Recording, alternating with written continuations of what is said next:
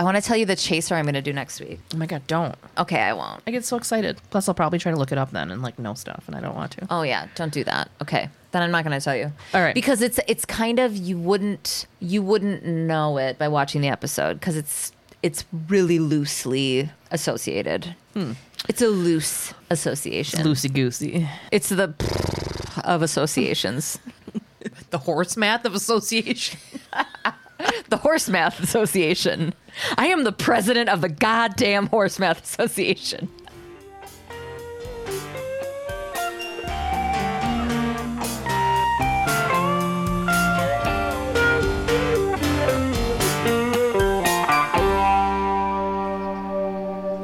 Can you hear my kids screaming? I think it's just part of the way things are, so I don't even hear it anymore. Oh, so I'm like already mad at your kids. Before we started recording, I was like, if they fucking come in and I was God, are already pissed. I was like, can be mad at the other adults. she just have I know, that's what I'm saying. Can she just have a fucking thing for a second? You know what I mean? Like, Yeah. I was almost called my mom because I had a resentment before we even started recording, and then I was like, what are you on today, Gabe? Like, you had too much coffee. Like, don't start your day off like being mad at a hypothetical situation that will happen. But Yeah. Okay. Let's do this. okay, welcome to SVU Pod, Especially heinous. season fucking 3. We're back. Woo! We're on episode 1. Obviously, it's called Repression. Repression. That was my nickname in high school. Wait, hold on. I'm Gabe. I'm Tasha. That's my nickname in high school. That was my I'm- 20s. It's like as soon as we're like, let's go, we're like, welcome to SVU Pod, especially this. We're on season 3. We're back, baby.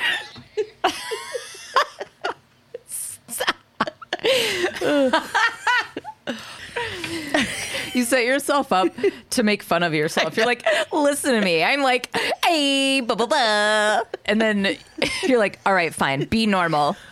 Welcome to SVU Pod, Especially Heinous. Hell yeah. This episode is... It's wild. There was so much. I don't know if it was just like because we had like I didn't feel pressed for time working on this episode that I have enough information that by the end of it you're going to be like, I don't care what else this person is in. There's a lot of people randos doing shit in this episode. Oh yeah. Also, this episode originally aired on September 28th, 2001. So this season of SVU came on the heels of September 11th when the Twin Towers fell. Some people are adults that were born then. So, like, I know can exactly think of, how old I was and where I was when I heard about it. Same. And I was a young adult. I was like 18. 18? I was 19. I think. So there was this like strange effort in restarting the country afterwards. Everything was like super patriotic and flags and we're all banding together. Everybody in New York and beyond took breaks with putting anything out because they were like, ooh, what should we do? Because it was a very fucked up time. SVU's opening in the criminal justice system, like that whole thing. Steve Zorn-Kilton read this at the beginning of the first like 3 episodes. On September 11th, 2001, New York City was ruthlessly and criminally attacked. While no tribute can ever heal the pain of that day, the producers of Law & Order dedicate this season to the victims and their families and to the firefighters and police officers who remind us every day with their lives and courage what it truly means to be an American. So it's removed now in syndication, but at the time it aired, again, like the first handful of episodes, they also, at this time, removed the Twin Towers that were shown in the opening credits of the first 2 seasons. Right. So if you watch it now, I believe that the Twin Towers are still in the first 2 seasons. Like, they didn't change that. But moving forward, they removed them. Yeah, I didn't even think of that, of the 9/11 stuff. Yeah. Oh, God, I remember I was hungover, and I woke up to my roommate screaming that, like, Afghanistan had bombed America or something. And we were all practically, like, all 3 of us were, like, practically fist fighting to use the landline to call our moms. You know, I didn't have a cell phone yet, so. Okay. So, opening scene. A young, sort of disheveled-looking woman comes into SVU. She sees, like, Munch and Toots and all the dudes, like, talking, and she's like, no, I'm not fucking going in there with a bunch of dudes. And she turns around. And it's almost like she's got a look of disgust, like, fuck that, I'm just going to leave. Like, she looked completely dazed, but then all of a sudden, a perfectly pixie-cutted Benson pops around the corner, and she's like, Yep. can I help you? I love her new haircut. Yeah, she has that short thing going on. It's fucking everything. She's great. Yeah. The woman starts tearing up and says she wants to report a rape, and Benson's like, let's go somewhere private. So now we're in a conference room. Benson slides the girl a cup of coffee, not the regular like blue ones that they get when they're like doing the walk and talks like on the street. It's the like fuck Jerry ones or whatever they're called, the old Dixie or whatever they're. With like the squiggly spray paint line and the other line. Yeah. Good description, Tasha. You know, the one, the squiggly line one. It's like it's white and teal with like a pink, whatever. Yeah, they make like outfits out of it now. It's the fuck Jerry meme thing. Yeah. This girl's name is Megan. Megan tells Benson, he followed me into my apartment last night. So she's just like mid-story telling Benson this. She told him to leave and didn't want to ever see him again.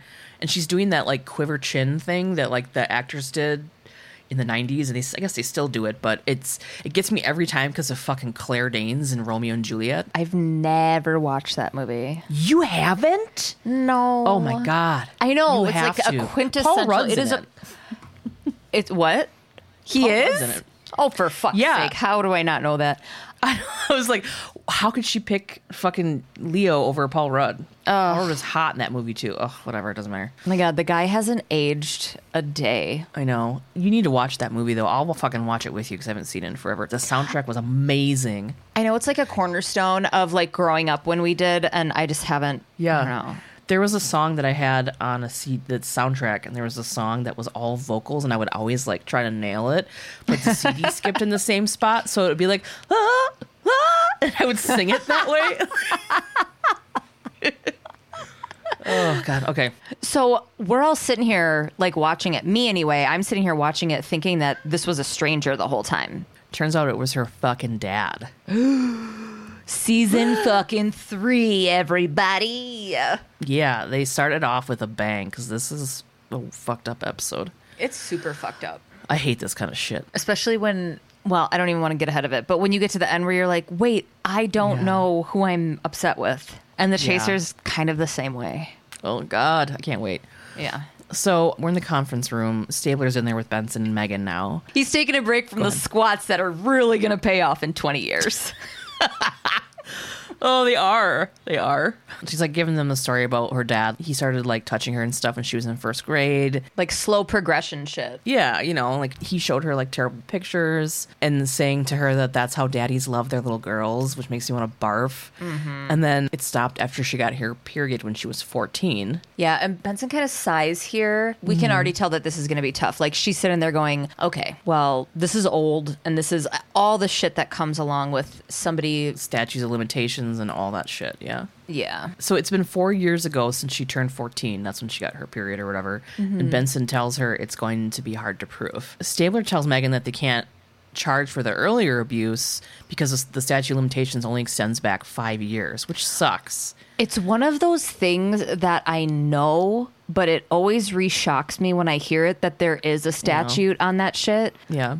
It makes sense that there's no statute of limitations on murder. But now that there's like DNA shit and everything, that's something that needs to change as well, right? With like I agree. sexual assaults and shit. Yes. Yep. I don't know. Nothing sexual happened to her the night when he pushed his way into her apartment. Yeah. So Megan is very upset and she's like crying again and she's like, what about Lily? And they're like, who the fuck is Lily? It's her little sister. She's 7 and that's the same age Megan was when her dad started molesting her. And so Megan said she was at her parents' house yesterday afternoon to do laundry and she walked in on her dad touching Lily. He was touching her just like he used to touch me. Ew, don't say it. That's what she said. I know. Now we're in the squad room. Craigan's dressed to the nines on his way to the mayor's luncheon, like full cop eating a soft pretzel, num num num, dressed up. Yeah.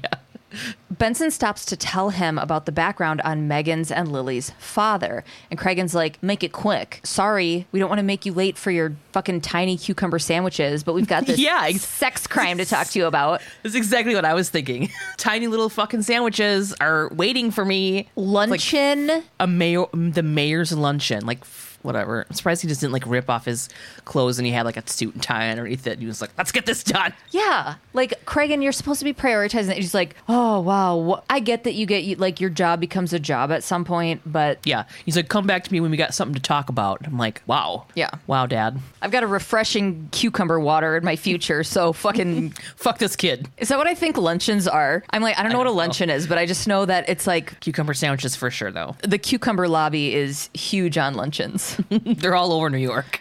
Okay, so his name's Evan Ramsey, and he runs Sutherland Pharmaceuticals and just donated a wing to the East Harlem's Children's Hospital. Stabler chimes in saying that Rebecca Sutherland is Evan Ramsey's wife and daughter of the company's founding father. And they both have 2 more kids besides Megan. Jody, who's 15, and, as we know, Lily, who's 7.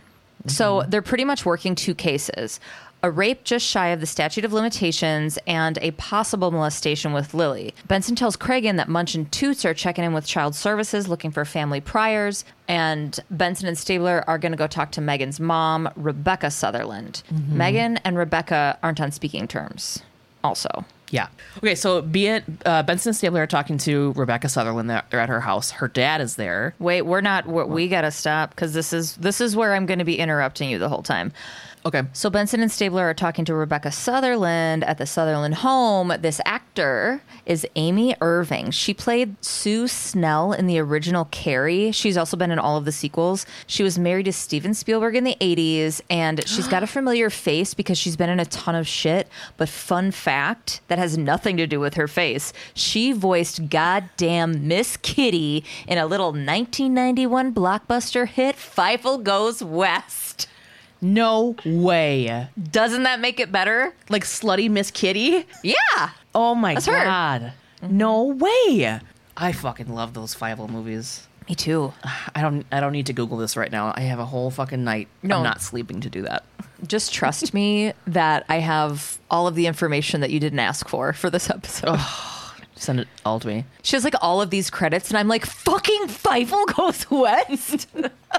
Oh, shit. So Benson and Stabler are talking to Rebecca. They're at her house. Her dad is there, / Megan's grandpa. Okay, go ahead. So she swears that she would know that if her husband was raping their children. Her dad chimes in and she's like, you've always had a blind spot when it comes to her husband. And she's like, please, father. Obviously, the dad doesn't like his daughter's husband. Rebecca says that Megan is just lashing out and that she's a very angry young woman. She thinks that all of Megan's anger is coming from a therapist she's been seeing, Dr. Wharton. So Megan started seeing this therapist when she went to Columbia. Rebecca sarcastically says that Megan has, quote, become an expert on what she calls our family dysfunction. So Benson's like, well, it's fucking hard for like daughters to share this info with their moms, which it is. I mean, you don't, whatever. Right. Well, especially when the mom responds like that, like her response is pretty cliche, no matter how this like all ends up panning out. Oh, I'm not comfortable with my daughter getting therapy. Oh, you're an expert on our family dysfunction now, aren't you? Right. Like that sounds very like why would I want to come to you for anything?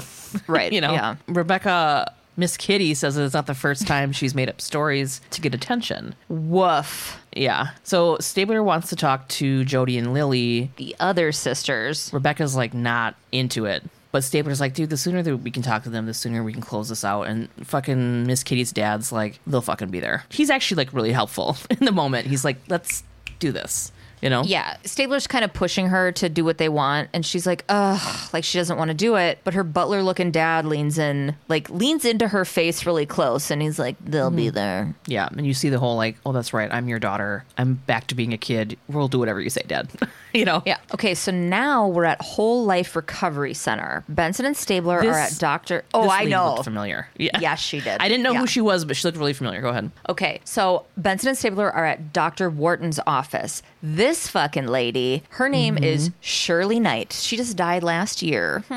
Oh. She's also super recognizable in a ton of stuff. She has credits all the way back into the 1950s. No way. Yeah. But our lowbrow asses would know her as one of the old lady BFFs in Grandma's Boy.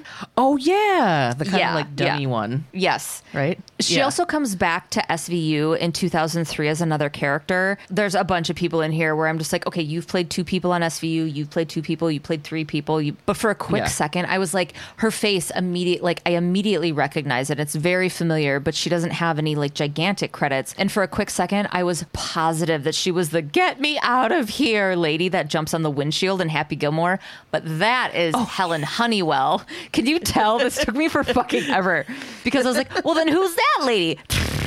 Well, because then it like solidified it for me even more when I was like, oh, she was in Grandma's Boy, because all of those Sandler comedies people, they act together all the time. I'm like, oh, maybe she got a bigger role in Grandma's Boy after she jumped down the hood of his fucking car when Ben Stiller was the fucking orderly. Fucking the mean orderly. Yeah. You're in my world now, Grandma.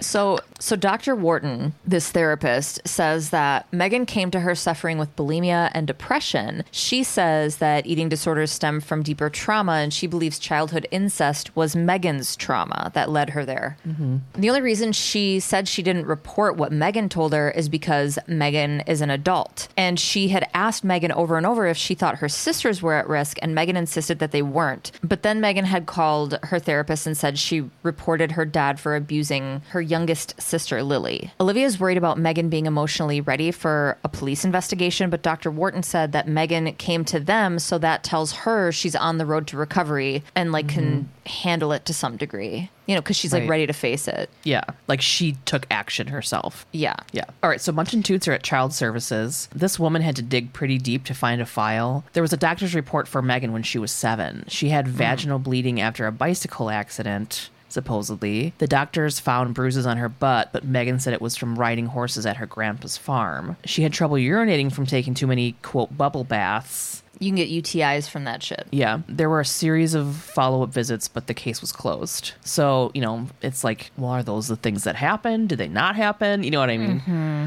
All that shit can happen. Yeah. But when there's like definitely. a pattern of like vaginal trauma, that's going to make a detective of sex crimes go, huh. Right. And that's why, like, when you take your kids to the doctor's office, right, they're always like, even with you, right? Didn't you had something happen, you went to the doctor and they had John leave their room or something to make sure it wasn't like they abuse do. or something? Yeah. When I was, which is, I fucking love that. I fucking love No, I that. do too. But yeah. No, when I was pregnant, they would always want to talk to me privately. The only time with the kids is when Darla broke her arm and John was there, and I was in the kitchen and he was in the basement with her when she fucking took a digger off the couch, and he was. I FaceTimed him so he could describe exactly like what happened, because he seemed really freaked out, which of course it's like, you're the dad, and the doctor had asked, like, did you grab her by the arm and pull her up like after she fell, you know, not trying to say like, did you hurt your kid? But he was like, oh, I could tell he was nervous. And then you could tell it was from like her, and the doctor said it when she saw the x-ray. She's like, this break is from a kid like catching themselves. And it's like a, what is it called? A compression fracture or something like that. So now we're in the squad room. Benson and Stabler are talking to Cragen, who I can only assume is delightfully stuffed from the mayor's luncheon. That's so stupid. What are those little French cookies? They look like little sandwiches. Macarons or macaroons? Macaroons. Yeah, that's what I imagine him eating. There's like a spread of pastel macaroons. And he's like, I mean, maybe one more. I shouldn't. Okay. Schmooze. Tax brackets. Fucking, I don't know anything about politics. Yeah. He's probably just like, I hope everybody else doesn't think I'm weird because I work in sex crimes. I just want to be like everybody else. Benson and Stabler are letting Cragen know that Megan has had a history of emotional problems. Predictably, Cragen starts talking about how Megan's dad is like a community leader and known for his good works and political clout, and to have everything all in a row to deal with Megan's dad and his lawyers. Boo. Yeah. That always fucking comes in. He's always dealing with like powerful white men. Right. He walked in the room, he took off his fucking fancy luncheon jacket, his soft pretzel eating jacket. Okay, so Munch pops into Cragen's office. He lets him know about the child abuse charges against Evan Ramsey and how there was no evidence. And it's also interesting his wife, Miss Kitty, didn't mention that. I gotta stop. We need to call her Rebecca. We cannot be calling her Miss Kitty. It's interesting his wife, Rebecca, didn't mention that at all when they went to her house. Stabes felt that way too. Yeah. Cragen wants them to find out everything they can before Evan Ramsey gets back into town. Just then, Rebecca and Megan's younger sisters come into the squad room. Cragen wants them all in separate rooms to try to see if they'll confirm Megan's story. Yeah, and then Cragen's like, I'll see if I can wear down Mom with my charm. And he grabs his decorated jingly jangly coat from the back of his chair. Ooh, better put on my flashies before I go see her. I keep like lifting my bra straps like they're I know. suspenders, and I'm just jiggling my poops around. I know. This is like the first day in 3 months that I've worn a normal bra and not a fucking sports bra, so they just feel wild right now. They're in this like chatty conference room. Olivia's talking to 7-year-old Lily while Lily's coloring. Lily is played by a baby-faced Sarah Hyland. Who's that? She played Haley in Modern Family, the oldest sister, right? Oh. She also comes back as another person in SVU in 2009. Okay. I did not recognize her at first. I'm just like, oh my God, this doughy-eyed little brunette is so stinking cute. So Benson's asking her all of these, I'm trying to see if you're getting molested questions. Lily doesn't really know what's going on or why everyone's mad at her dad. And she's like, I love my daddy. I just want him to stop hurting Megan. Ooh. Yeah. Don't call him daddy. All right, now we're in another room. Stabler's with the 15-year-old sister of Megan, Jody. I'm sorry, you guys. I'm sorry. We've already seen Jody when she played a gymnast in the season 2 episode Pixies. She talks like a fucking 50s Disney princess. Yes. I hate her voice. Sometimes he and Megan would argue, but he was just trying to keep her out of trouble. Like, legit 100% that's her fucking voice.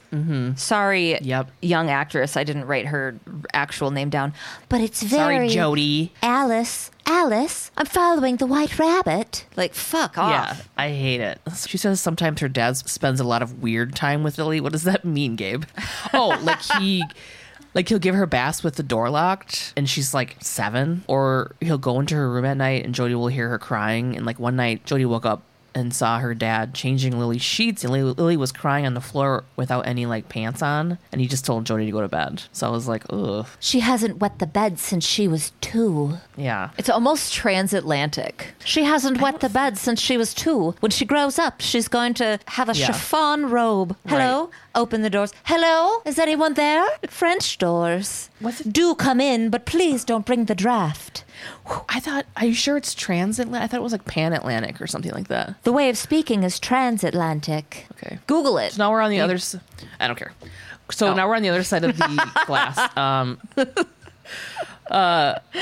We're on the other side of the glass in Cragen's office. Rebecca, Miss Kitty, is watching, and Rebecca is watching, and she's like shocked. Hey, kitty girl.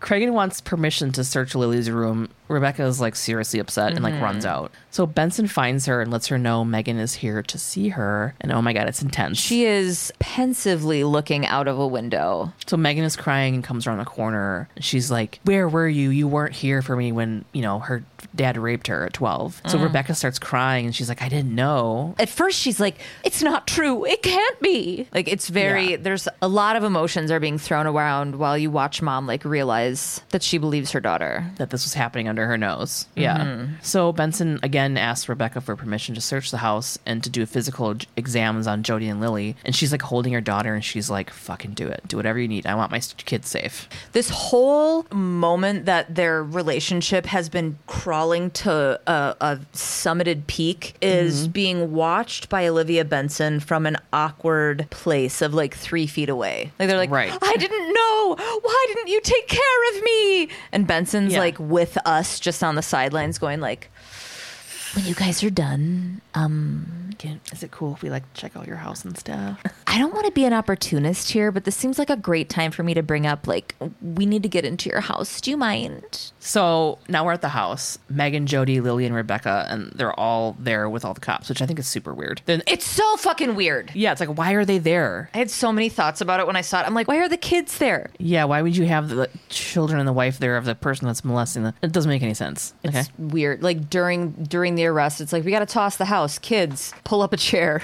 Yeah, we want you to watch the whole thing. So Stabler calls Olivia upstairs to Lily's room. There's fucking child abuse images, right? Yeah. So when you said we haven't talked about this since somebody sent us that email. Was it Mary? Someone sent us a message. We were always saying kitty porn because that's how they refer to it. And that's how it's always been referred. And then we got an email, and I believe it was from Mary, but I'm not 100% sure, saying that that term is no longer used because it's lessening the severity of what it is. Like it's making the wording more palatable. It doesn't imply abuse. Yeah. Even though it might it's not be. porn. So, It's fucking kids getting like raped and molested. so it's called child sexual abuse material or child sex abuse images, you know, whatever. Right. So that's what, no matter what they say on the show, like that is how we will be referring to it. Right. So they found child sexual abuse images under Lily's mattress and a pair of men's underwear behind the bed. So Evan Ramsey gets home and he's like, Rebecca, what the fuck's going on? Like he has no idea what's going on. He comes back to SVU in 2003. Oh, he does? Mm-hmm. Well, By the time I got to the middle-aged white guy, I'm like, I don't care. He comes back in 2003. We'll talk about it then. so he has no idea what's going on. Olivia's like, dude, fucking let's not do this in front of your daughters. Like for the sake of your kids, like just come with us. And then it cuts to Lily watching on, crying and fully being traumatized when it could have easily been avoided. But here we are, all of us in this room. Yeah. Fucking bananas. Hey, I'm sorry I had to stop here because you needed me to sign this to allow whatever to happen, and I had to bring my kids with. It's like, no, we're all standing there Inside the house waiting for him to come home. like we're a fucking group of carolers that just came to the door, and we're like, ooh, we're a little chilly. Can we warm up in your foyer? Yeah, and they're like, the mom is even like, he's gonna be home any minute. Why didn't the cops stop him at the door? All of it's fucked. Because at this point, every single person is like, okay, we're dealing with a guy who has sexually assaulted his daughters. Yeah, we're in the interrogation room with Benson Stabler and Evan Ramsey. He's like so confused. He's insisting he didn't rape Megan and says that she's angry and confused. Obviously, Benson and Stabler don't believe him. He says that she's angry at him for threatening to drop payments for her tuition if she didn't break up with her boyfriend and like really work at college. He's like, that's why she's mad at me and saying this. And Benson's like, and she's crying rape over it. Yeah. He's like, I keep trying to get through to her and she keeps pulling away. He's like, I can't even hug her without her like acting like I'm contagious or something. Like he's like, I don't know what's going on. Stabler says Megan saw him fondling Lily and he was like, oh my god, I was helping her into her pajamas. And then they like throw those images, those child abuse images at him, saying that they found that in his underwear, and he's like, oh my god, this is disgusting, this did not happen. Obviously he's gonna say that. Stabler tries to do that thing, come on man, like this is, you gotta feel some relief, you know, now you can get some help. Yeah, and then they start laying into him about how hard prison is for child molesters and like do that whole line of shit with him. And he's like, I fucking want my lawyer like now. So we're on the other side of the glass in Cregan's bunker. Cregan and Cabot are there watching. They don't have anything to corroborate Megan's rape, just Megan's testimony. There's nothing they can really do at this point. So Lily's exam shows vaginal irritation, but nothing conclusive. And Jody's was completely negative. So all they have is the photos and the underwear, which is a lot to me. But Megan passed the polygraph, but we all know that's not admissible. So they're like, dude, we have to get him on something. Like he's just going to go back to home to his family and those daughters. So Cabot says, okay, fine, arrest him for the rape. So we're in the hallway. Benson and Stabler are walking him handcuffed, and Rebecca pops out of nowhere, and she's like attacking him. And she's like, why? Like, am I not good enough? Which I thought was a weird thing to say. Ew, yeah. So Benson's holding Rebecca back. Stabes is holding Evan back. She's like screaming at him, I want to know why. Wasn't I enough? And he's yelling back, and he's like, how could you even think that? Look at me. Yeah. And then her great acting when she was like, let go of me. Yeah, both of them just seem like desperate and upset. And it's so hard because like when we watch these, usually you and I will constantly be like, ooh, this person seems really believable. But I notice that neither of us have said that about him so far because it's so fucking... The guy's really good at playing like really confused. At first I was just like, oh man, maybe this isn't true. Like maybe this wasn't really happening. But then he's like, the reasoning for why he was like in his daughter's room and like, oh, she had a nightmare and she like the she went to Jody bed saying and blah, blah, that. blah. Yeah, like Jody saying all that stuff. That was like, oh. Yeah, so he's like just begging her to not believe it, and she's just pissed. So now they're at the arraignment. Evan Ramsey pleads not guilty, of course. It's that one judge that we love. Forget her name. She's not the like tea drinking one. She sort of reminds me of Mike Myers when he does the coffee talk lady. Talk amongst yourselves. I'll pick a topic. Yeah, just like a sassy New York lady, older New York lady. And I think it's mainly because she's like brunette. But yeah, Cabot wants a big bail. His lawyer says he's a danger to no one. He's awesome in the community, blah, blah, blah. And then the judge was like, well, except perhaps his daughters. And I was like, Just cut to that gif of like 10 dudes in a parking lot jumping back like, oh! Yeah. Then the one guy like runs across the road, like with his face, like, "Whoa." Yeah. So she sets the bail at 500,000 or 5 million surety, which I don't know what that means. Tasha does. Yeah, surety is just like bringing in a third party, which it's bounty hunter shit. Cabot asks for order of protection so the dude can't enter the family home or within 100 yards of the girls, and she grants it. So now we're in the kid room in the precinct. So it's like, Where they interview kids. so Huang is in there talking to Lily. Benson, Cabot, Stabes, and mom Rebecca are on the other side of the glass watching and talking as Huang's talking to Lily. Rebecca's really beating herself up that she didn't see what was happening. She had taken Lily to Megan's therapist, Dr. Wharton, who told her that all of the symptoms of molestation are there for Lily. And she's like, why didn't I see it? Olivia tells Rebecca that her husband went through a lot of trouble to keep her from seeing it and that Lily's probably repressing it. Huang comes out of the room and Rebecca immediately wants to talk to her. He gestures for her to go to her daughter while he proceeds to relay shit to the rest of the team. So he's having this conversation. Mom's not in the room. Lily hasn't disclosed anything, he says. And Benson's like, she's scared. Huang can't push her too much because he's afraid she's going to clam up, but they have to have her testimony by the day after tomorrow or they can't indict with Megan's case. He's like, I'll do my best, but it's a slow dance and I have to follow her lead. And I'm like, there's that conversational SVU drama we love. Yep. They're in the crime lab now. Munch and Toots. Hey, Munch guys. and Toots are in the crime. Munch and Toots are in the crime lab. I was thinking about them like a couple scenes prior, like, oh, I haven't seen those guys in a minute. And then when they came on the screen, I was like, oh, hi. Hey, everybody. Where you guys been? Hey, you two. Crazy bunch. You guys working on a different case? What are you thinking about? You guys getting Chinese food and eating it in your car?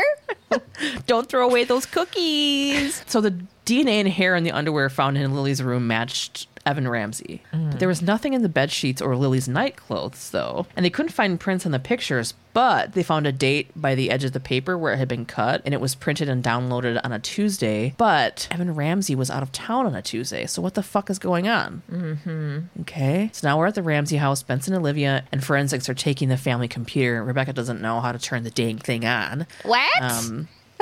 So no one was around on Tuesday because they were trying to figure out who was home that maybe the pictures were planted. Yeah, you know? Rebecca was like, my kids were at school and I was at my lawyer's office filing for divorce. And they're like, what about Megan? Well, she's in college and has a chemistry class on Tuesday mornings. And the detectives are like, we're going to need to talk to her. She also has a key to the house, too. Yeah. Yeah. Okay, we're at the college now. Benson and Stabler are talking to Megan. They're doing like a walk and talk. So she dropped her class on Tuesday and is working with a tutor in the mornings. This tutor guy's name is Michael Tobin, but she wasn't with him last Tuesday because he was her boyfriend and they broke up. So she was at the library studying on Tuesday morning. Something is up here, and you can tell Benson and Stabler know it too. She's like, I'm going to be late for class. I got to get out of here. We can talk about it later. Yeah. Munch and Toots are with this computer officer guy. What?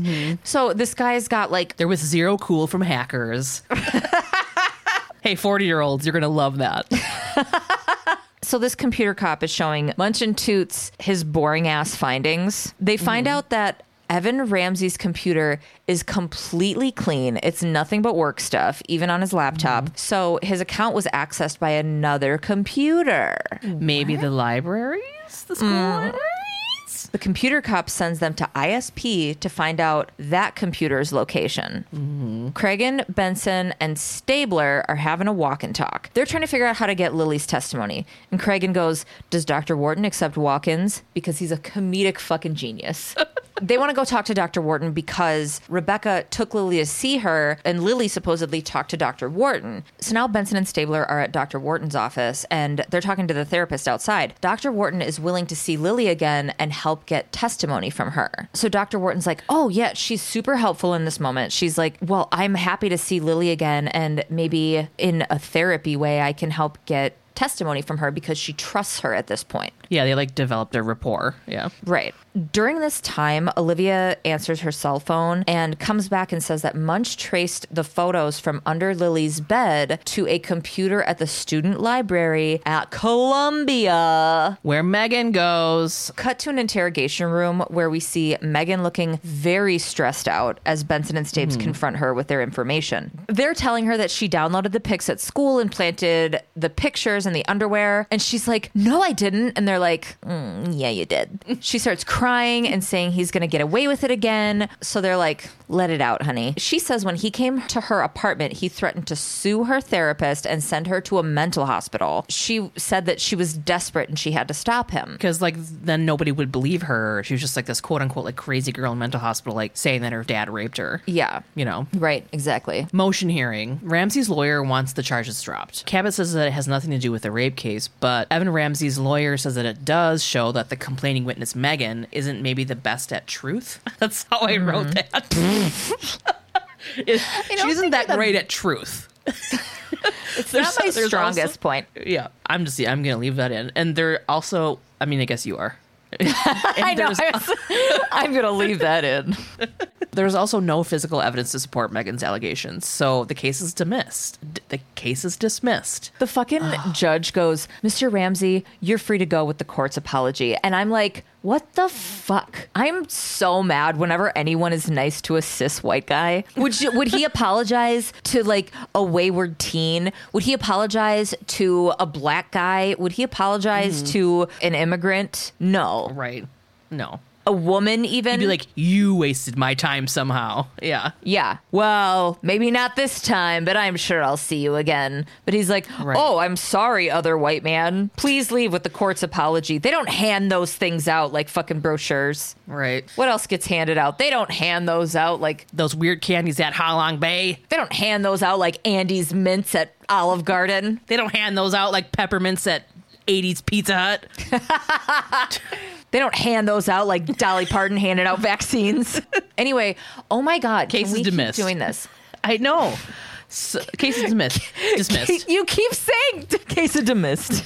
Case is dismissed. Case is dismissed.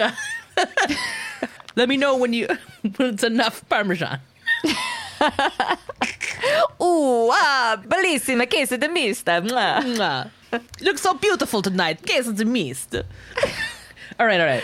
Evan Ramsey runs on. Oh my God. Evan Ramsey runs up to Megan and his kids and wife and shit. He's like, honey, I know you didn't mean to do this. Megan just fucking keeps walking. And Rebecca's like, I want you moved out by the end of the week. Mm-hmm. So like, and then I'm like, damn, did this dude do it? But there's like 20 minutes left. I know there has to be like another crazy twist. Mm-hmm. You know? Yeah. So now we're at the bar and we never get to see these guys like hanging out outside of work or like taking a beer break. I don't know. Benson, Stabes, Toots, and Munch are all at the bar having beers. Stabler gets a phone call on his cellular phone. So he walks away on his phone. Benson is talking to the other dudes and she's like, she was trying to help her sister. And Munch is like, well, the road to hell is paved with good intentions.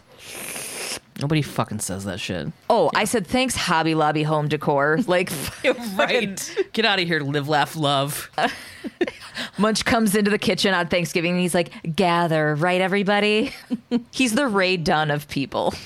Spoon, we fucking know. Oh my God, okay. But first, coffee.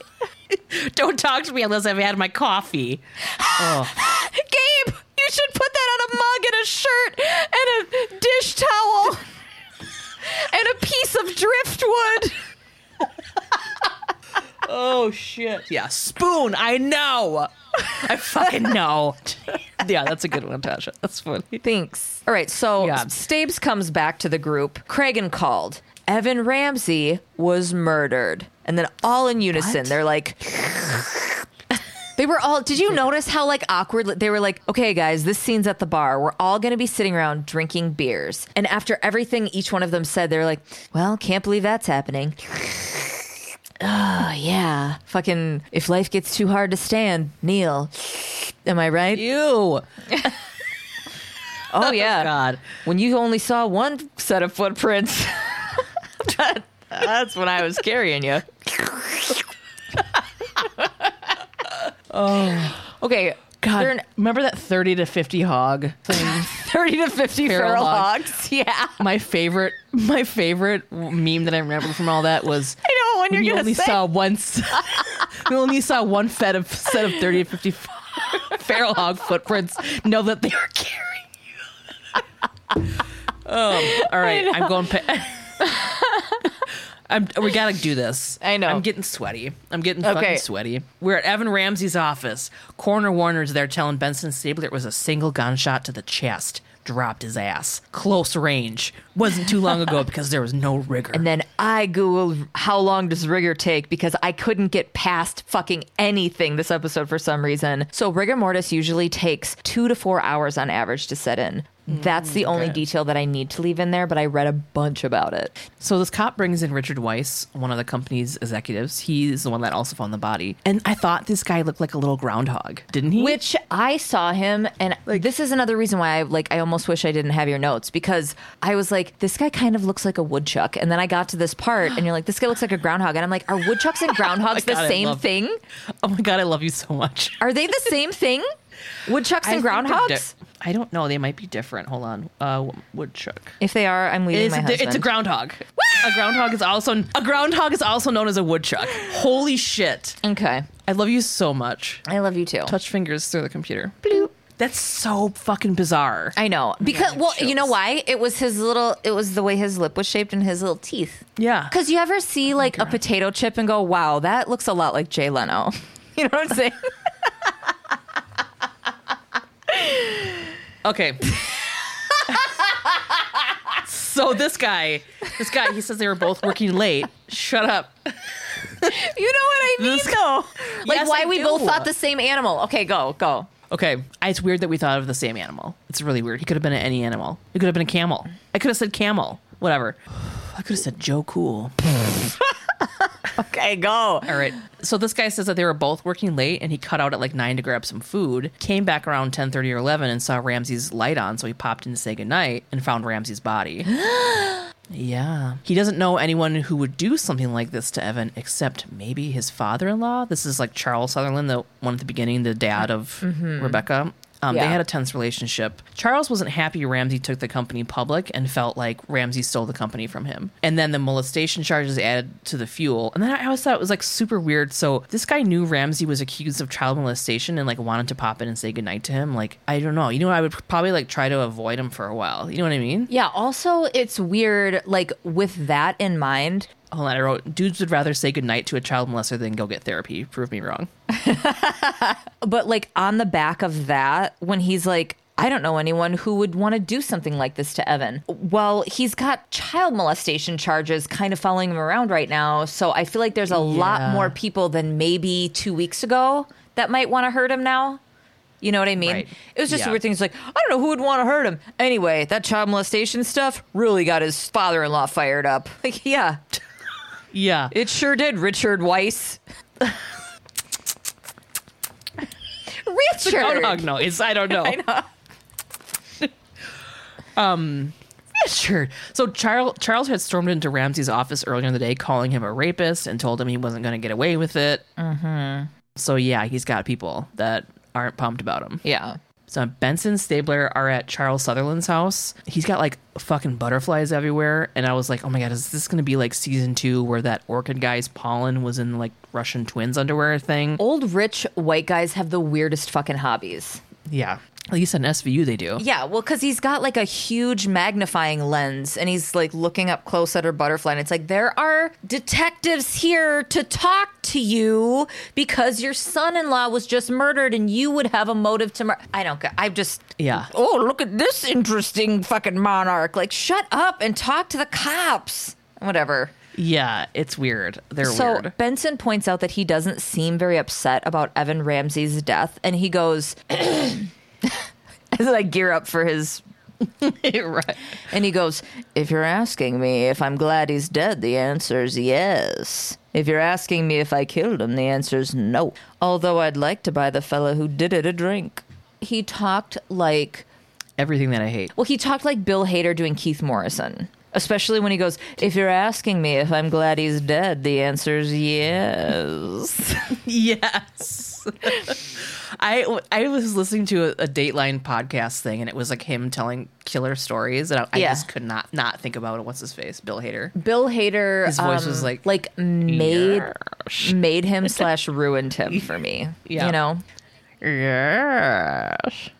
Are you smiling? yeah. Was he all right? He was dead in the trunk. Okay. Charles had gone to dinner with Rebecca the night Evan Ramsey was murdered, but he took her home and then came back to his house and went to bed. So Evan Ramsey was killed with a .32 Derringer, which are like those little tiny baby guns. Mm-hmm. And Charles Sutherland owned ones. He takes Benson and Stabler to see it. He rambles off all the fun rich guy guns he collects from fucking World War I and blah, blah, blah. He opens his gun case and the .32 is gone. And he looks like genuinely fucking surprised. And they're looking at him like, you better grab your fucking tweed sport coat and come on down to the station. He's like, forget the butterflies, let's go! He's like filling up a suitcase full of butterflies.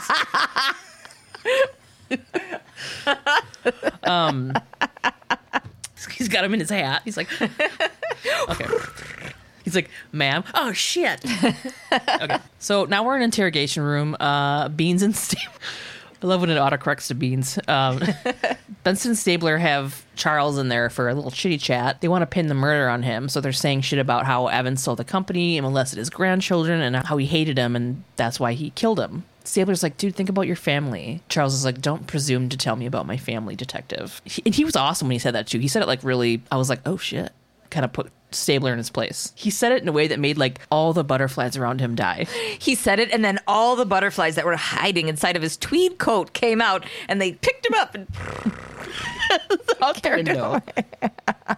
He's like, goodbye, detectives. Oh, but the butterflies can't carry him and his toes are scraping on the ground. And I was going to say his little feet clunked on the fucking windowsill. Yeah. He's like, Yes. Okay. We're at Cragen's office. Benson and Stabler tell Cragen they both think dude seemed like genuinely surprised when his gun was missing. But he's got all the stuff like opportunity, access to a weapon, etc. But there's still something missing for them. they're wrong a lot about people. So it's just funny to me that in the same episode where they're like, oh yeah, this guy did this shit. And then it cuts to them being like, he seemed really surprised that his gun was missing. Yeah. I believe him. I believe him. I know. I know. Move It's weird on. how they'll just do that. Cragen tells them that CSU did a canvass and located the gun in the sewer drain in the parking structure at the office that Evan Ramsey was murdered at. Mm-hmm. So they're running a check now. So Benson and Stabler are at CSU. It's definitely Sutherland's, Charles Sutherland's, and it's all a match to the bullet found on Rams. It all matches the bullet. The gun matches the bullet found on inside Rams. I'll do it. They're at CSU and Benson and Stabler are there. It's definitely Sutherland's gun. Grandpa Chuck Charles Sutherland. His gun. You're ruining it too. I know. And it's all a match to the bullet found on Evan Ramsey. It's the murder weapon. They got a couple of clean prints off of the shell casings, but they don't match Sutherland. The prints, they don't match Grandpa Charles Sutherland. So this is at this point I was like, it's fucking Rebecca, right? The mom. Like she left dinner and went and killed him and got the gun from her dad's whatever. Back at the Ramseys' home, Benson and Stabler are talking to Rebecca and they're asking her where she was. And she's like, I was at dinner with my dad and then I went home. Just like Charles Sutherland had said. She got home around 9 and her daughters and the housekeeper were there. Just then Megan comes downstairs wearing the same fucking quilted brown jacket this entire episode, like a goddamn cartoon character. The every scene. realize that. Lisa Simpson, you don't have to wear your jacket. We know who you are now. She said she like pulls her hands out of the pocket and it's like big white gloves. She's like, I'm going to be late for the Macy's Day Parade. I'm afloat. That was a stretch. So the detectives ask Megan where she was, and Megan says that she picked up Jody from dance and came home and stayed the night with everybody at Rebecca's house. Mom corroborates that, and she's like, yeah, she was here with us. Rebecca says that Evan Ramsey should burn in hell for what he did to her daughters, but she didn't kill him. Okay, so we're in the squad room now. The whole fucking team is there. Like, who killed Evan? Every family member can cover for everyone else. Calls to Evan Ramsey's office were placed from Megan's car phone between 9:30 and 10 p.m., which were the times that she was supposed to be asleep. Cragen goes, sounds like Megan's airtight alibi just sprung a leak. Oh God. Yeah, that's right. I was like, shut up. Munch and Toots are back at Rebecca's house. They're talking to the housekeeper. She's been with them for 10 years. She says that Rebecca came home around 9 p.m. and took her sleeping pill and went to bed. She knows this because she was watching a show she likes that's on at that time. These were the days before DVR and streaming and shit. Can you fucking imagine? Like, I know that was a part of our past, but I can't fucking imagine being like, oh, I gotta be home at 7 o'clock. Full House is on. Yeah. The girls all went out after Rebecca was in bed, though. They got back in after 11 p.m. The housekeeper knew that because Charlie Rose was on. They went up to Jody's room, closed the door, and the housekeeper heard lots of crying coming from the room. Oh, shit. So we're in the street. Benson and Stabler confront Rebecca and Jody, but they don't want to talk to Rebecca. They want to speak to Jody, and she's like, Why? Me? I wrote it. I wrote baby voice. Me? yeah. So now they're in an interrogation room, right? No. They're outside of this church or whatever. Yeah. Stabler's like, you're lying. Just quit it. We know you went out after your mom went to bed. And Rebecca's like, no, she didn't. She looks at her mom like, okay, I am lying. Yeah. Ramsey had been calling Megan and she wanted him to admit what he'd done, but he wouldn't do it over the phone. So her and Megan drove to his office. Megan told Jody to wait in the car, and Megan went inside. A few minutes later, she came back and didn't want to talk about it, and they left. Okay. Yeah. The mom's like shocked. This poor fucking lady. Benson and Stabler are walking and talking with Megan. She says she doesn't remember anything. She says sometimes she blacks out and she really, really doesn't remember. Benson doesn't believe it. Yeah, she was like, I didn't remember I was raped until a few months ago. Ask my therapist. Like, she's going to back me up. Ask my therapist. And that's the moment that I was like, this therapist... So Benson and Stabes are now in Dr. Wharton's office talking to the therapist. She says that she's not at liberty to discuss Megan's treatment because Megan decided to not waive privilege. Staves is like, she's a suspect in her father's murder. If you thought she was going to commit a crime, you would be legally obligated to report it. And she goes, I have been a therapist for 15 years, detective. I don't need a lecture in ethics. That's right. She's like angry watering her plants too. Yeah. So Benson's asking her some general questions about her treatment techniques, and Benson also asks her how exactly she recovers buried memories. Intense therapy. They're like, can you be more specific? Yeah, and she's like, oh. So she says it begins by recovering a flashback, like a snapshot in time. Slowly, more and more snapshots appear until the collage, because we're talking about photography now, becomes a complete picture. Wink. And once the patient faces what happened to them, they can begin to heal.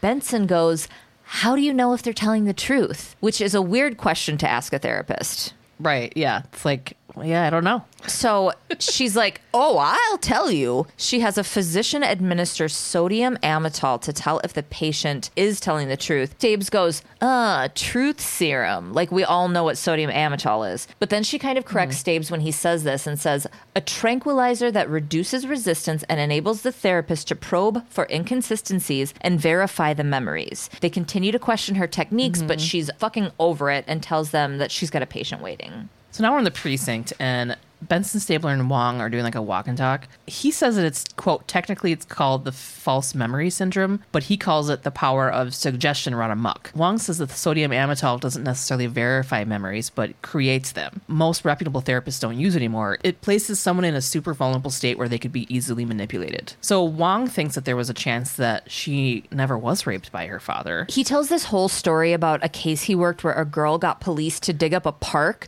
where she was convinced her dad had buried bodies of boys that he had raped and killed. No bodies were ever found, but the girl still super believed it because of the sodium amytal. So the whole time he's telling this story, also, he's holding a Granny Smith apple with his talking hand. So he's like gesturing, and I'm just watching this apple in his hand. It was very distracting. Oh my God, yeah.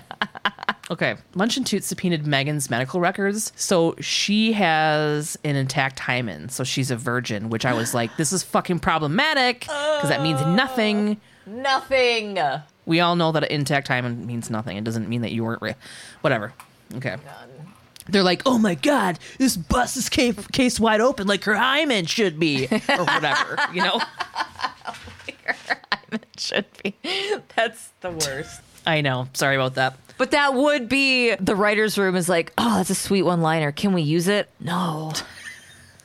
No. Okay, so we're in Cabot's office. So all of this is a figment of her therapist's imagination, and they're all feeling guilty, as they kind of should. I mean, Yeah. But they didn't know. I mean, nobody fucking knew. The shell casing fingerprints match Megan's. But none of this would have happened without the therapist. But Megan pulled the trigger and planted all the, quote, evidence, which shows a clear mind. This is what Cabot's saying.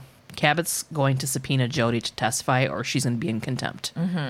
Grand jury. Jody's on the stand saying Evan Ramsey called Megan after the charges were dropped because he wanted to see her and be a family again. I don't know why I said it like that. It doesn't matter. Be a family again. Well, because like now I'm feeling bad for this guy. He's like totally railroaded, you know? Like, Oh, yeah. You paid for your ticket. You got on this ride and buckled up. You are Yeah. here with the emotional roller coaster that they're taking you on. yeah. SVU Six Flags. And I hate it. And I've barfed like 5 times. That dancing old guy, but he's a child molester. That's terrible.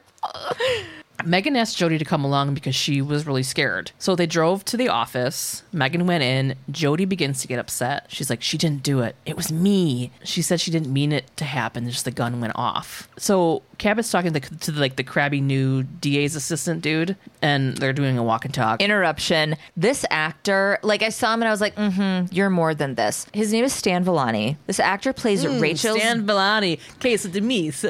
This actor plays Rachel's dad in Friends, a doctor in The Sopranos, and is a voice character on Archer. He also died in 2019. Am I like a Christmas card from your grandma on this episode? He did so many things well. He died.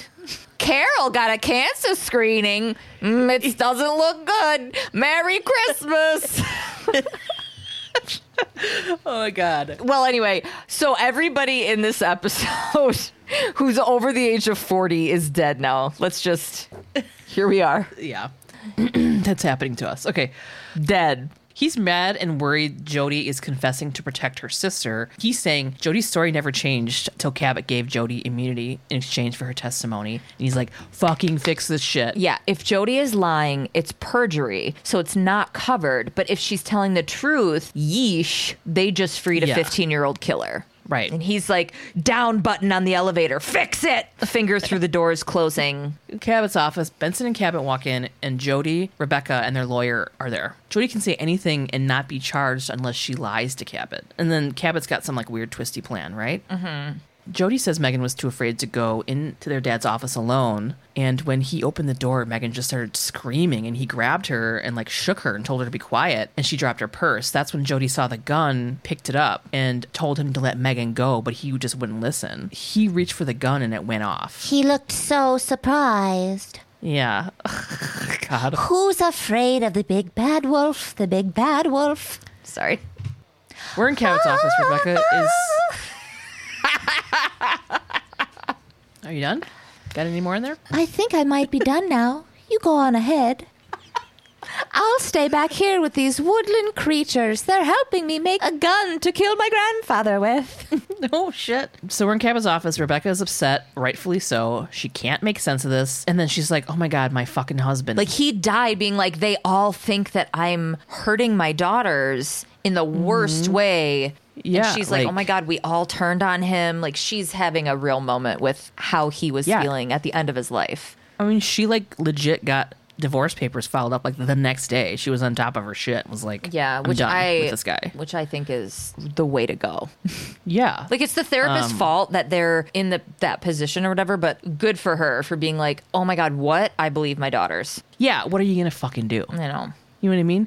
This Yeah. episode pisses me off in a bunch of different ways. We'll talk about it in a minute. Hold on. Okay.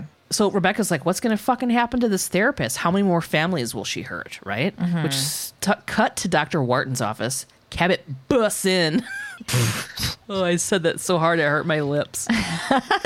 Cabot busts in and hands Dr. Wharton a subpoena for the records pertaining to the treatment of Megan, Jody, and Lily. She's also being arrested for reckless endangerment in the death of Evan Ramsey. Benson's like, when they when Benson's like grabbing the file, she was going like, no, and was like not touching them, but was like doing this like, whoa, yeah, whoa, like waving her hair, or like Bob was like waving around. It was super funny. You're private. What are you What are you doing in my office?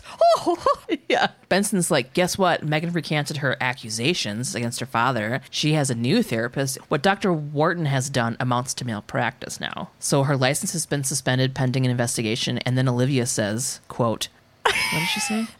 All around, this is a day you'll never forget. Eye roll. Yeah, and that's the end. Bing, bang, bong. Okay, so this pisses me off because this is just, there's so many people that I'm sure afterwards were like, yep, women are liars. I know. You know what I mean? And every act of this episode, too. There's just a lot of cliches in there, and it's like we're trying to... that people will cling to on the episode and be like, yep. Okay. This chaser is about recovered memories. Okay. Eileen Franklin was raised in Foster City, California by her parents, Leah and George Franklin, with her 4 siblings. Her dad was a real piece of shit. Okay. He was a violent, angry, physically and verbally abusive drunk, and a fucking pedophile. Great. He molested his daughters and treated everyone in the family like he fucking hated them. You know, somebody would be sitting there minding their business, reading a book, and he'd walk by and just like fucking smack him on the back of the head. But anyway, so he behaved as if he hated everyone in his family except for Eileen. He still molested her as well, but he spared her the violent physical abuse that everybody else got. For example, she would get special outings and treats. Nobody else ever got that kind of stuff. Like he would, you know, take her out for ice cream and shit like that. Was she the oldest, the youngest, middle? What was She was in the middle, somewhere in the middle. I don't remember if she was the second or third. So they're like, why would you be his favorite? Some reports said that it was because she resembled him the most out of all of the children. Mm-hmm. Outside of this terribly dysfunctional home, Eileen had a best friend, Susan Nason. She lived right around the corner. I don't know why I'm talking like that. I'm like, she lived right around the corner on a late afternoon. I felt like I did. You didn't even sound like that. You're like, she lived right around the corner. And I was like, oh. You're like, she lived right around the corner. What if I turn this into a musical? Oh my God, no. Sorry. Make it a Lisa Loeb song. You say she lived right around the corner. I'm like, I'm not taking requests. Maybe I am. That's good.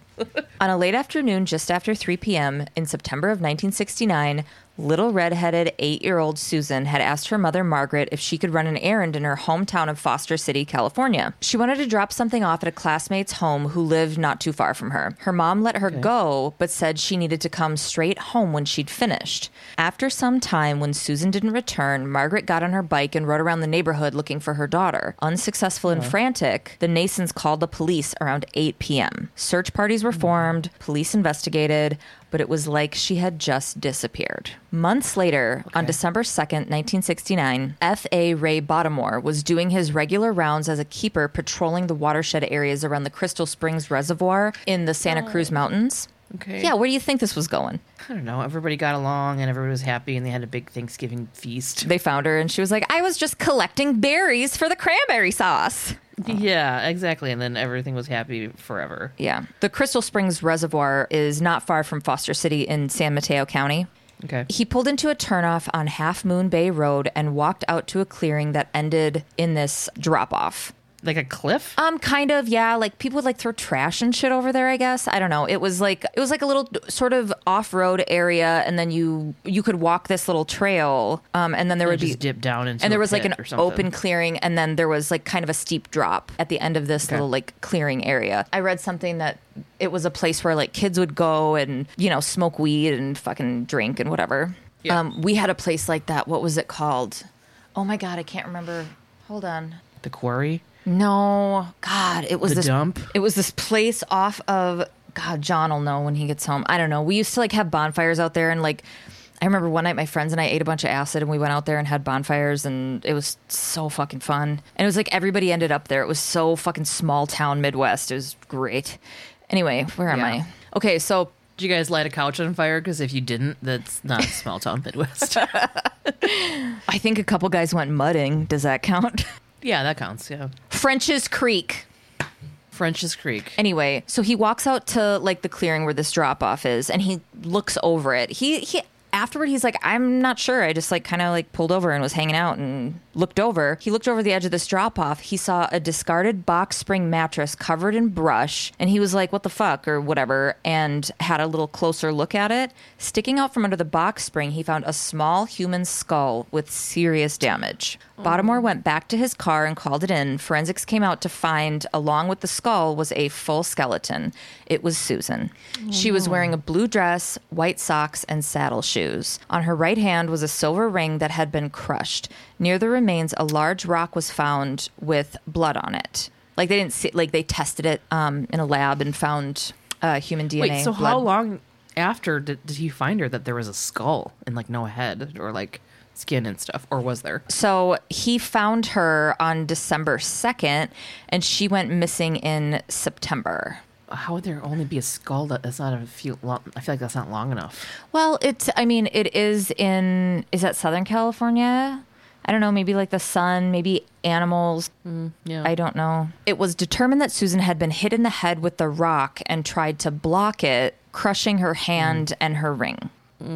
So after a lengthy investigation with many people questioned, the case lagged and eventually went cold. What? Cut to 1989. Okay. Charles Etter, an inspector with the San Mateo DA office, got a phone call from a dude named Barry Lipsker saying his wife had witnessed a murder 20 years prior. His wife's name was Eileen Franklin Lipsker, and she was claiming she had watched her father, George Franklin, rape and murder Susan Nason in 1969. Because it was her best friend, right? Yeah, it was her best friend. Okay, Oh so my God. I'm going to greatly reduce the investigation and stuff for time, but there's so many details that paint a full picture of discrepancies. So when I was researching this, I found that there's going to be a 4-part docuseries called Buried that centers completely around this case. And I'm like, oh my God, I want to watch it. But it comes out in like October, I think. On what? It's going to be on Showtime. Anyway, this is Eileen's account of what happened that led to her revelation. Eileen was sitting on the couch in her living room giving her 2-year-old son Aaron his bottle while she watched her oldest daughter, Jessica, play on the floor. Seemingly out of nowhere, something about the way Jessica posed and looked up at her in an instant opened a floodgate of a 20-year-old memory of watching her own father murder Susan Nason.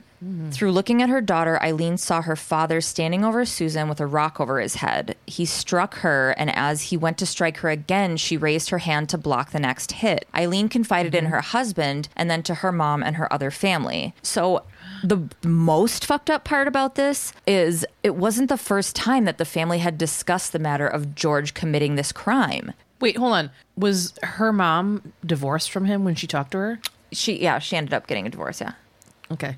Anyways, go ahead. Sorry. Why? Because you know I the just had story? to know, like, Oh, no, because I was like, did she have to like take her mom out and be like, Oh, I'm the getting way. there. I'm getting there. The family dynamic is, I mean, there was so much abuse in that house and it was so dysfunctional that like that carries over into adult relationships. So there's a lot of stuff that isn't like the core of the episode, but it's the core of the problem, you know? Yeah. Okay. So George, like so many other neighbors and friends, were obviously questioned by police during the initial investigation. They lived right on the corner. He was the dad of Susan's best friend. Like, of course he's going to be questioned. But there were strange details that followed her death, like that George Franklin visited Susan's grave on the 1-year anniversary of her death. Years before Eileen had her revelation, her sister Janice had gone to police to report that she believed her father killed Susan. Whoa. And the only reason that didn't go anywhere is because there was a time discrepancy in Janice's story, so the police completely discounted it. When she went to the police, she said that her dad was drinking bourbon and acting super weird and just like zoning out from like 4 p.m. on that day. She's like, oh, I got home and he was just being super weird. I've never seen him like that, sitting in the chair drinking and being like just odd. It just struck her. Yeah, but he's like, he was zoning out and not being a dick to us, and that was weird.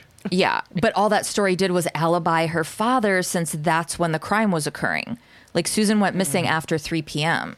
So, Okay. but later on though, after Eileen's story came out, Janice would say that she thinks that she had gotten the time wrong when she told her story. But they didn't look in any, they're like, oh, wrong time. It's like, bitch, she went years after the murder. She went to it. Like, don't you think time would be off? Like, she was a kid. Anyway, I don't know. Eileen's mom, Leah, had divorced her abusive husband in 1974 after 17 years.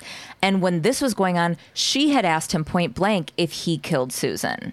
Yeah. Whoa. They all knew he was capable of it, and they all speculated it separately that he'd actually done it. But, like, why? You know what I mean? Yeah. Like, they knew he was a piece of shit, but, like, what made them all go, he probably killed her, right? Yeah.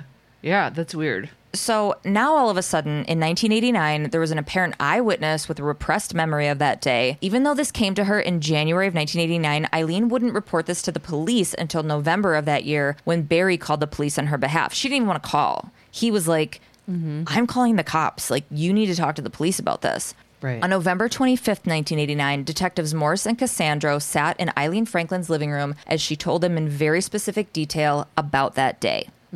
Eileen remembers being 6 years old in her father's Volkswagen van and seeing Susan walking on the street. Eileen had said, oh, there's Susan. Can we pick her up? Her dad's like, sure. Pulled over, picked her up. Janice was supposedly in the car, and he made her get out. Janice doesn't have a memory of this, but Eileen swears that that is the case. George drove the girls out to a remote area, and she remembers them playing and jumping on the mattress that was in the back of her dad's van. And God, he's got a mattress in the back of his van. yeah, at one point, George came to the back, and Eileen climbed in the front passenger seat. And Eileen looked on as her father held Susan down and began to rape her. When she realized he was hurting her, Eileen curled up in a ball and closed her eyes and just like waited for it to be over. Afterwards, outside of the van, Susan was sitting on a rock, softly crying, and George came up behind her, crushing her skull with the rock. Eileen ran away, and George quickly caught up. Fuck. Is this too graphic? No, it's just like, I mean, it's graphic, but it's like fine. Okay. It's just like, holy shit. So George catches up with Eileen and grabs her, throws her to the ground, and says, it was your idea to get Susan in the van. If you tell what happened, no one's going to believe you. They'll lock you up. If you tell, I will have to kill you.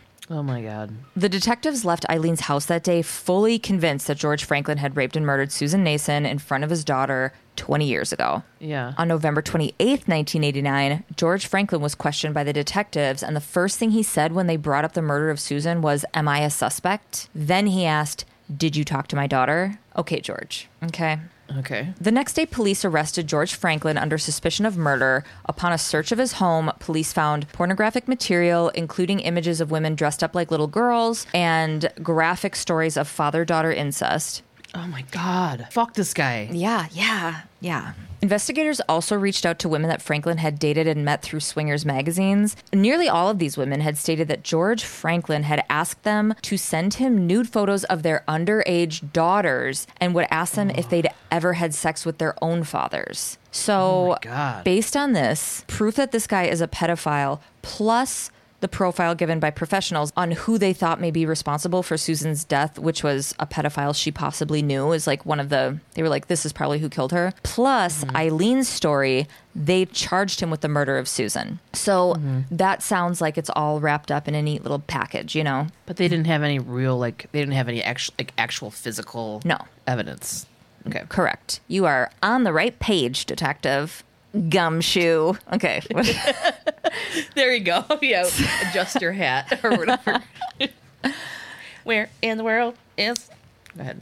There are a few conflicting stories after George Franklin's arrested coming from Eileen. This is not to... Okay, yeah, I want to put a little notation. This is not to discredit her and her siblings' abuse and molestation that they experienced in any way, but she told a few conflicting stories on how she actually recovered the memories, including initially telling the police that she had buried the memory over time out of fear, but then later admitted that she had completely blocked it out and it came through in that nightmarish moment with her daughter. It was Right. also reported that she had told family members that she had recovered it in psychotherapy under hypnosis and then later in nightmares. Regarding that, she had asked her brother George Jr. and her sister Janice to not repeat that she had told them hypnosis had been a factor in her recovered memories. More on that in a minute. When her father was awaiting trial, she had, against the advice of her counsel, gone to visit him with the alleged intention of getting him to confess to her. After her visit, she told her lawyer that her dad didn't confess, but after she had asked him to admit that he had killed Susan, he pointed at a sign that said conversations may be monitored and didn't say a word. So she's like, eyebrows? Yeah. She gave all kinds of interviews as well. She was on Oprah. She wrote a book. I mean, this was like huge. Like this recovered memory shit was banging in the fucking 80s. Yeah. Early 90s too, right? Yeah, it was the 80s into the early 90s where it got like really big. Like this was a catalyst for that. Yeah. It was a catalyst for people digging for repressed sexual abuse and things like that in their childhood, and all this stuff started coming out. People having stories of, you know, like satanic rituals and oh yeah, this was like during the Satanic Panic too. So, yes. It's like one story goes into the other, God, what a great band name, Satanic Panic. I wonder if somebody's got a band name. Oh, 1,000,000%. So in one of these interviews, she had also said that the memories came from a series of flashbacks that she had had over a period of years. It wasn't until the pre-trial that Eileen gave her testimonial account of how this came to her, the story of looking at her daughter and having the scene play out in a flash. So that right there makes you kind of go, oh, Eileen. Yeah. The trial began in October of 1990 with Eileen as the star witness. There was no physical evidence, but instead the prosecution relied 100% on Eileen's resurfaced memories. Eileen had testified, quote, he said that if I told anyone, he would have to kill me. I believed him. During the trial, psychiatrists testified to the great possibility that because of the traumatic nature of the events, she was able to repress these memories for years. There was also a slew of psychiatrists and psychologists who testified for the prosecution as well as the defense. I mean, so, of course, there were arguments on both sides that supported who they were brought in to support.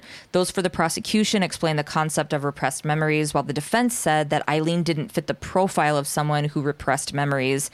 Oh, and some even argued the possibility of completely forgotten memories resurfacing like that at all. So it was mostly psychologists and psychiatrists on the stand talking about this, and really they're just trying to credit or discredit Eileen's memory and the possibility without any like physical evidence.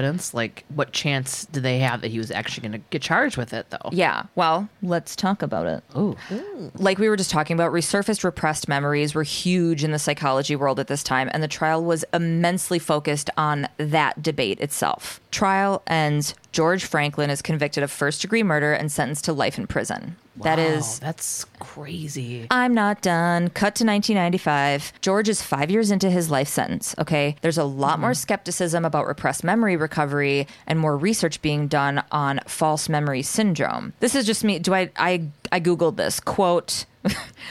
False memory syndrome is, quote, caused by memories of a traumatic episode, most commonly childhood sexual abuse, which are objectively false, but in which the person strongly believes. These pseudo-memories usually arise in the context of adult psychotherapy and are often quite vivid and emotionally charged. Wow. During this time that George was in prison and this was kind of all like swirling around and happening in the world, George's defense attorneys had been busy. And their efforts paid off. U.S. District Judge Lowell Jensen threw out George Franklin's conviction and life sentence based on this list of crucial errors. 1. During the trial, the prosecution argued that because George didn't actively deny killing Susan, that implicated his guilt. Remember when she went to the prison to visit him or whatever? And he's just like pointed at the sign that he wasn't going to say anything. They acted in the trial like that was this big gotcha moment. And the judge was like, that's not okay. 2, the judge in the first trial didn't allow the defense to bring in newspaper articles that proved that Eileen's recovered memories that supposedly were not public knowledge actually proved that it was public knowledge. Susan's ring, the mattress, these are all things that had been reported, but that fact was not brought to the jury. Instead, it was presented as if it had only been in the coroner's report, and Eileen wouldn't have access to that information unless she had been there, which was not true. Yes. So they were trying to be like, she remembered all this crazy stuff that happened that nobody knew about, but really everybody did. Yeah, and the defense wasn't allowed to bring in things directly proving that was a false statement.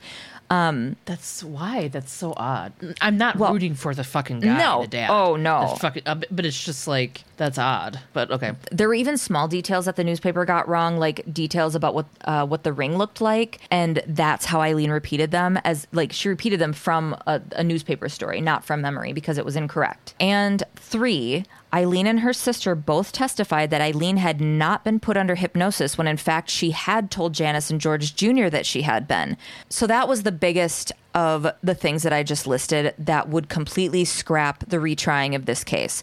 California law says that any information that is brought forward as a result of hypnosis is inadmissible in court. So Eileen later said that she was lying to her brother and sister when she told them, she's like, oh, I wasn't really hypnotized. I was lying thinking that it would make me sound more credible to them. Like she didn't know that that wouldn't be allowed in court. Yeah. Another reason that Eileen's credibility became even shakier was that she claimed to have witnessed 2 other murders perpetrated by her father. While George was serving time in prison, Eileen had also come forward stating that her father had committed 2 other rape murders, 18-year-old Veronica Cassio and 17-year-old Paula Baxter. When police investigated these claims in 1995, they could not connect George to them, but instead ID'd another male DNA profile. So they were like, yeah, this is 100% not him. Mm-hmm. As a matter of fact, in 2018, the DNA linked Rodney Lind Hallbauer to those murders. And I dove so fucking deep on all this shit. I am going to write a Patreon chaser about Rodney Lind Hallbauer. It's Okay.